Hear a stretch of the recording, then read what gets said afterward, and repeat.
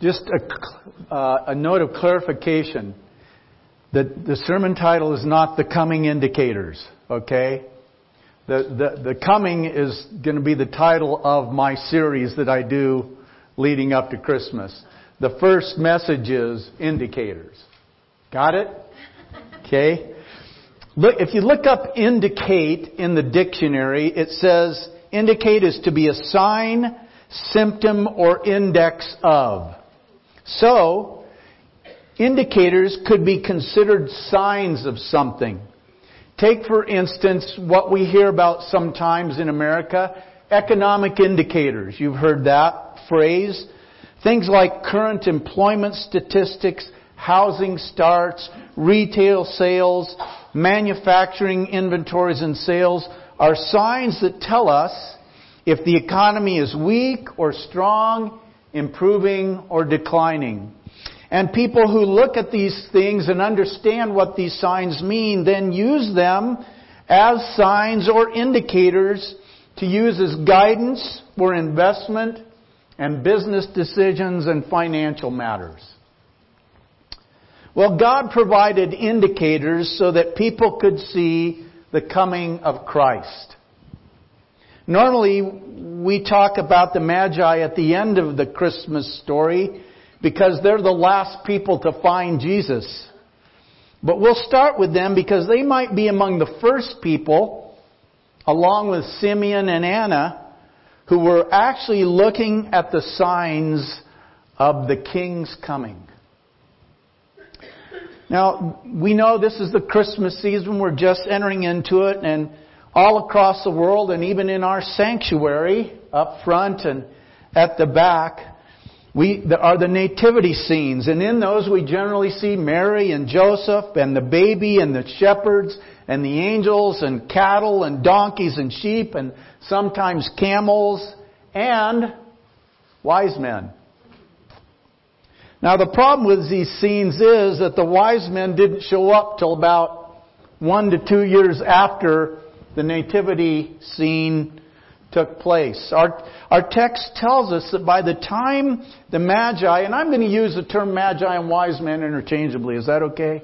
You'll know what I mean. By the time the Magi found Jesus, the family was living in a house as though they had settled in Bethlehem rather than returning to Nazareth from which Mary and Joseph had come a year or two previously. Now, Matthew's account of the wise men leaves us wanting for more information.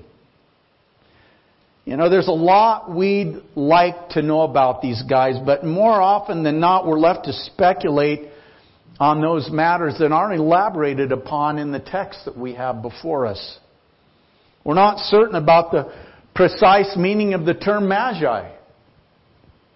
Nor do we know where in the East these guys came from.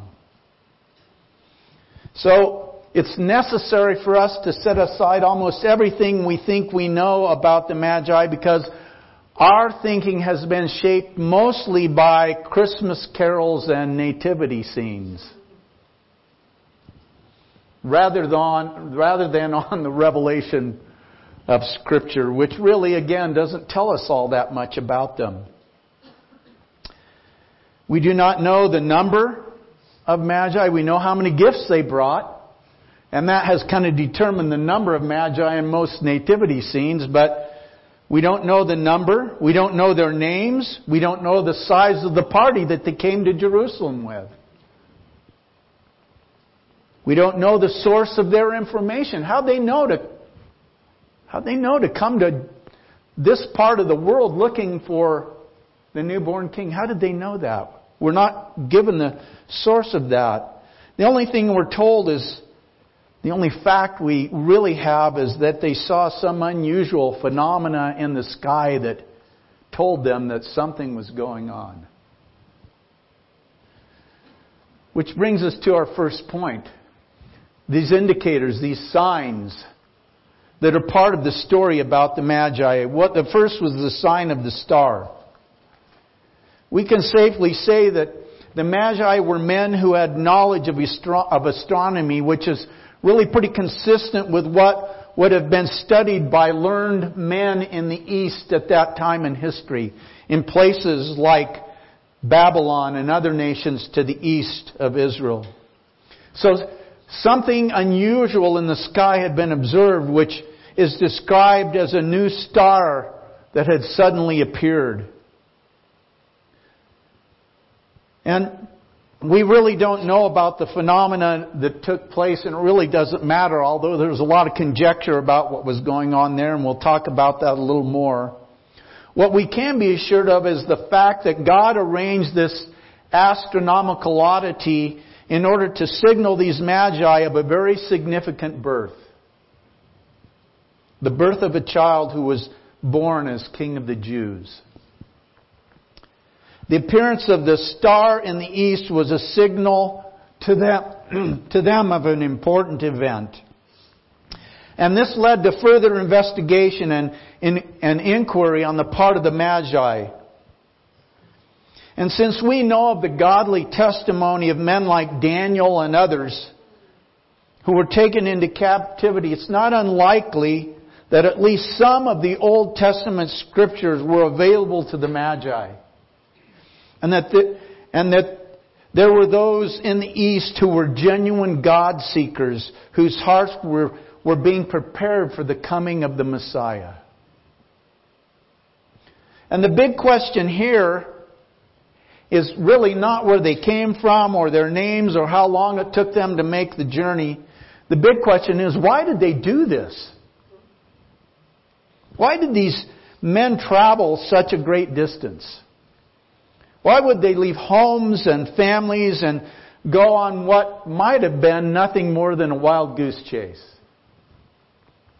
Well, Scripture tells us that they did this because they were coming to worship the newborn King. And when they reached Jerusalem, they began asking, "Where is he who is born King of the Jews? For we have seen his star in the east and have come to worship him." They'd come to worship Jesus because they'd searched the heavens and they'd seen a new star. A new star? Was that possible? Could there have been a new star in the heavens at that time? I like your answer. Well, that's what an author named Robert McIver believes. He spent 3 decades researching his book, Star of Bethlehem, Star of Messiah.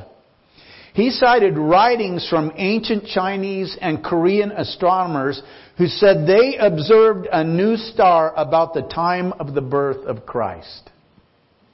McIver also discussed paintings describing this in Roman catacombs, as well as coins from various countries which depict an unusual star about this time.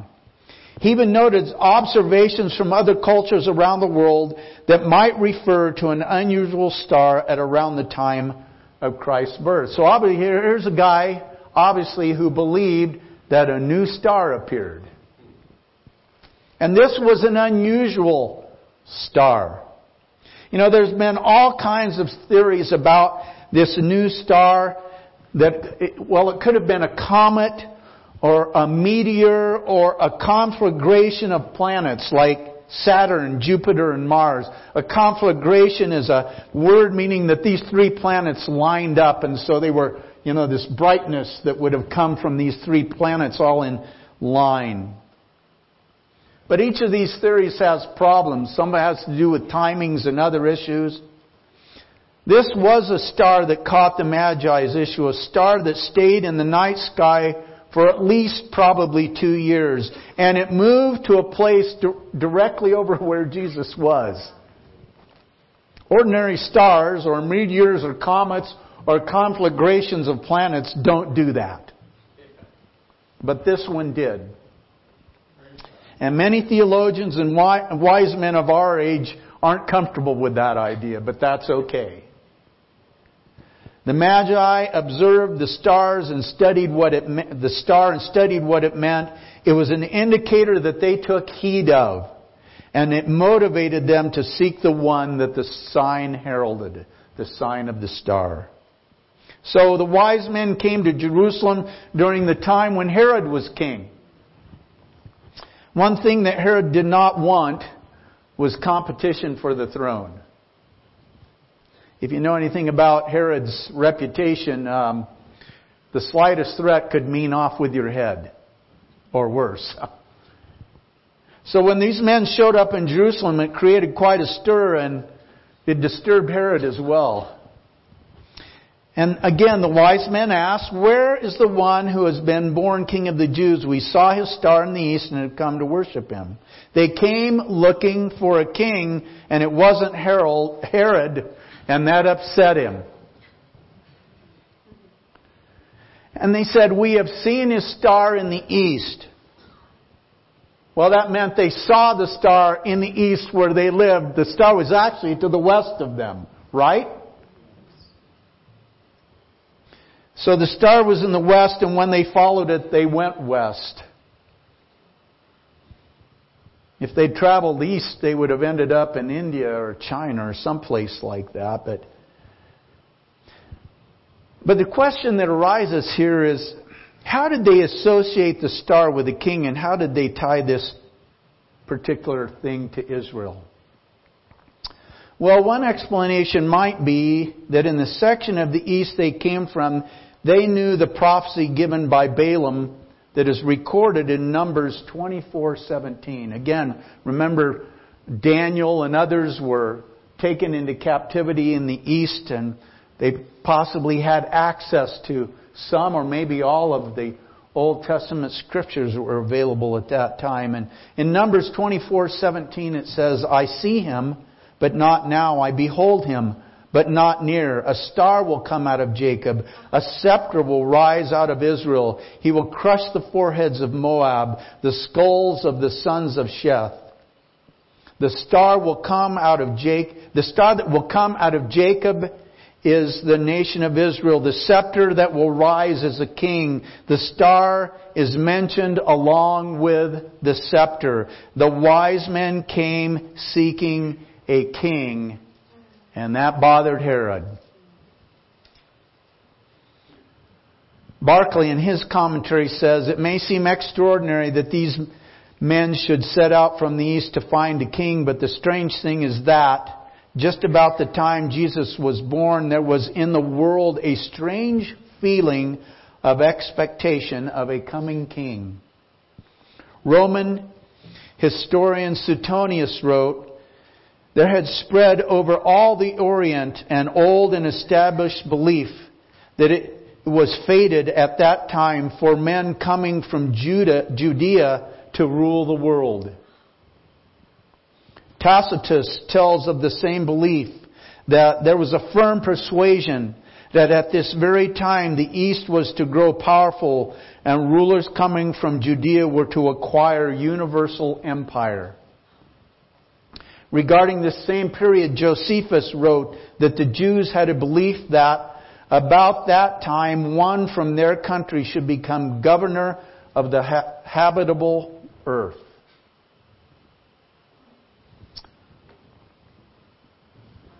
There was a star in the sky, and the wise men couldn't explain the star, but they knew what it meant. There was a king to be born in Israel, and they're so excited about it that they left their homes and families and traveled a vast distance to be in His presence. They followed the star with faith, courage, and commitment of resources.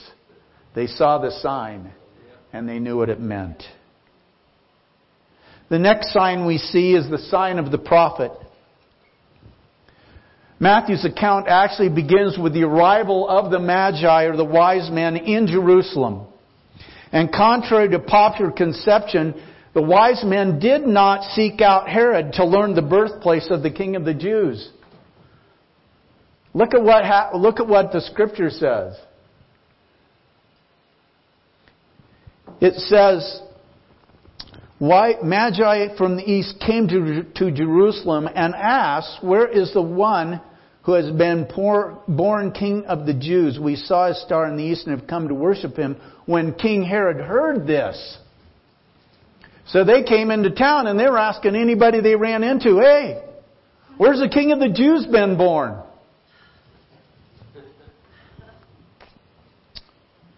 Now, they knew that a baby, not King Herod, was the King of the Jews they sought.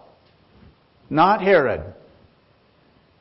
In fact, if Herod's reputation was as well known as we would expect, the Magi very well may have sought to avoid him. Matthew's Gospel leaves us with the impression that the Magi arrived in Jerusalem, asking whomever they met where the Messiah could be found. Surely, they thought, if they had been so clearly guided by God thus far, then the people of God in Jerusalem, the people of God, must have had an even greater awareness of His birth. If us Gentiles from the east know what's going on, surely God's people in Jerusalem will know. So we'll just ask around on the street.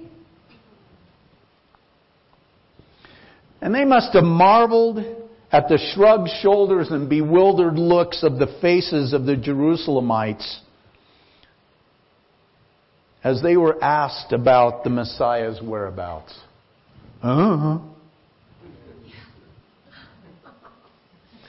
But I think word probably traveled pretty quickly around Jerusalem. The arrival of this group, the zeal of their search, the certainty that the Messiah had come must have caught the Jewish people off guard. How could foreigners from afar have received such information without Jerusalem first learning of Christ's coming? How could a Jewish king be sought by those who would be considered Gentiles so that they might worship Him? And so I think what happened was they discounted the wise men. These guys don't know what they're talking. Listen, if there was a Messiah born, us Jews would know about it. Well, it says that when Herod finally heard this, when the news reached the palace, he was disturbed and all Jerusalem with him. It was really upsetting news for Herod. So he calls a meeting of the religious leaders and the scribes, and he demanded that they tell him where the Messiah was to be born. And they knew the answer because they knew the Scriptures and they knew the prophecies and they knew God's promises. They knew the Word of God, but they had lost God in His Word. The letter of the law, the Word of the Lord, their rituals, their ceremonies had become their religion and was more important to them than God Himself. They did not love God. They did not obey Him. In fact, Jesus would later call them hypocrites. But they knew the answer from Scripture. In Bethlehem of Judea, they replied, "For this is what the prophet has written." From Micah, the prophet Micah, chapter 5, verse 2. "But you, Bethlehem, Ephrathah, though you are small among the clans of Judah, out of you will come for me one who will be ruler over Israel, whose origins are from old, from ancient times. Before Abraham was, I am." How many people are like the Jerusalemites today?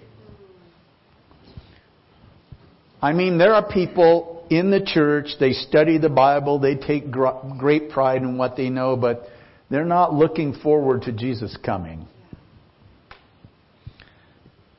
They'd kind of like Jesus to hold off for a while. Because they like life the way it is. And maybe deep in their hearts they know they're not ready. We need to read and study the Scriptures not just as an academic exercise, but to get to know the God of Scriptures, to deepen our relationship with Him, and to recognize the indicators that point to His activity among us and to the second coming, the second advent of Jesus, just like the wise men recognized the signs of His first coming. And then the third sign we see is the sign of the child.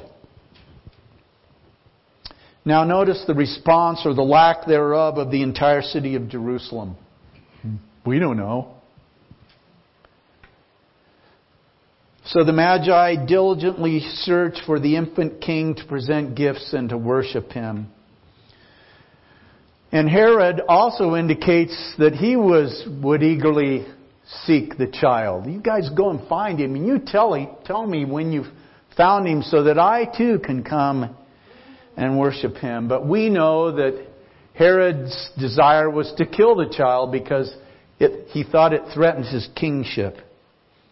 I think it's interesting that Herod was the first person who wanted to take Christ out of Christmas. And honestly, the chief priests and the teachers of the law, they seem to not have much interest in checking out the situation either. All those who lived in Jerusalem seemed unwilling to travel 5 short miles to the south of the city of Jerusalem to Bethlehem, where they could have found the promised Messiah. But the only ones that went were the wise men in the group that traveled with them. But the wise men do. Once they receive the information that the chief priests and teachers of the law have provided, they make their journey to Bethlehem, following the star, it says, until it comes to rest over the place where Jesus and His family now live. You know, I think the conduct of the wise men is a striking example of faith. They believed in Christ when they had never seen Him. But that was not all. They believed in Him when the scribes and Pharisees were unbelieving. But that again was not all. They believed in Him when they saw Him, a little infant, on Mary's knee and worshipped Him as King. See, this was the crowning point of their faith. They saw no miracles other than maybe the star, and they may not have recognized that as a miracle, but they saw no miracles to convince them. They heard no teaching to persuade them. They beheld no signs of divinity and greatness to overawe them. They saw nothing but a newborn infant, helpless and weak, needing a mother's care like any other baby. And yet when they saw that infant, they believed that they saw the divine Savior of the world. And you know what they did? They fell down and worshipped Him. Have you ever wondered how long they stayed? You know, we don't know how far they came. We don't know how long it took. But it's like, you know, they presented their gifts of gold, frankincense, and myrrh and said, was it like, well, nice seeing you, we'll be on our way? Yeah, I don't think so. You know, and that's another thing that Matthew doesn't bother to tell us. Like they hung around for 2 weeks and every day they showed up at the house and like, whoa, we get to see the Savior of the world. We don't know. I think if I'd done what they did to get there, I'd have hung around a while. They fell down and worshipped Him. You know, a person can be a biblical scholar. They can teach theology in a university. But if they don't know Jesus, they miss the most important element of the Bible. Years ago, this is our second time we've lived in Colorado. Julie and I lived in Loveland for about a year. And we had a next door neighbor who... You know, I wasn't in ministry at that time, but he knew a lot more about the Bible than I did. He had this box of really quality commentaries that he gave me. But he didn't know Jesus. We used to hear the outplay of that coming through the walls. It was a duplex. We could hear the outplay of that in their home as they screamed and yelled at each other. A person can become a biblical scholar. You can teach. By the way, just because somebody is a theologian doesn't mean that they know Jesus. If you don't know Jesus, you're missing the most basic element, the most important thing of the Scripture. And so I think this morning that the most important thing that can happen during Advent and our celebration of Christmas is that we discover Jesus. One of the prayers I pray at this season is that people will meet and enter into relationship with the Christ of Christmas and know for the first time the real reason why we celebrate what we celebrate at this time of the year.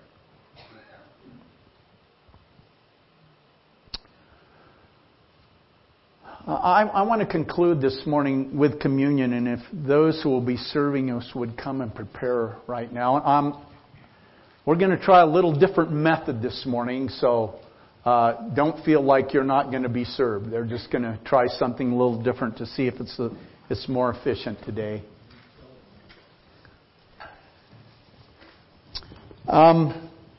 Just a reminder that you need not be a member of our church to partake of communion, and please hold the elements and we will partake together. You know, all around us we see the signs of Christmas, and honestly, they've been in the stores since Halloween or before. That's really not about Christmas, but nevertheless, those signs have been there. Celebrating the birth of Jesus is a good thing, but you know what? Jesus did not tell us in Scripture to remember His birth. What did Jesus tell us to remember? His death. Until He returns. So what do the signs mean for us today? Well, the cross is the sign of Jesus' death. What's the meaning behind that? Okay, the shedding of blood, the forgiveness, the remission of sins.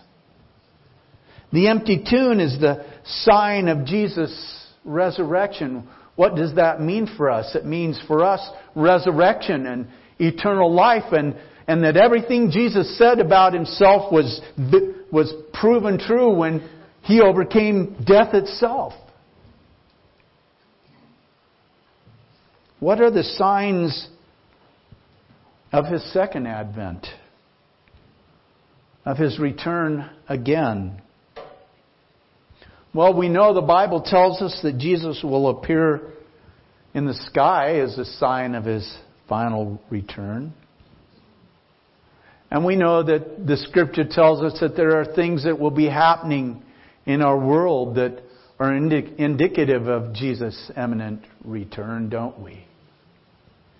And I have to be honest with you, I'm a little cautious about people who say, well, I've got it all figured out. And here's what this means, and here's what this means, and here's what this means, and here's when it's all going to happen. And Jesus will be back on Rosh Hashanah of September 1988. Whoops. So I'm cautious about that, but I still think that as these events unfold and we're seeking God, I believe that as these events unfold, we'll say, that's what the Scripture was talking about. So, do we understand the signs of what the King has already accomplished? And are we alert to His return? There are still signs. And we need to be alert to them. I want to share this little poem with you this morning.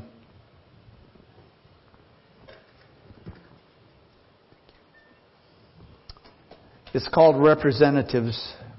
And it says, "This is my body, my blood, you said, holding up bread and wine. You chose not beautiful fruit, plucked fresh and eaten whole, or water bubbling from some cool spring, but bread and wine. The grain, the grape, crushed and pressed until all identity is gone.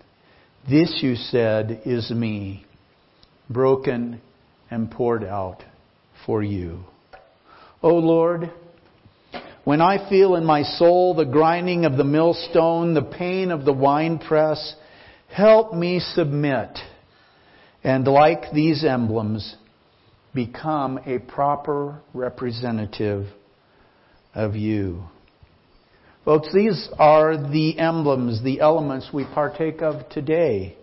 The grain crushed, ground into dust, and made into bread that in no way resembles the kernel that is its very substance. The grape squeezed, compressed until what once was a fruit is now unrecognizable as such, its very life having been drawn from it.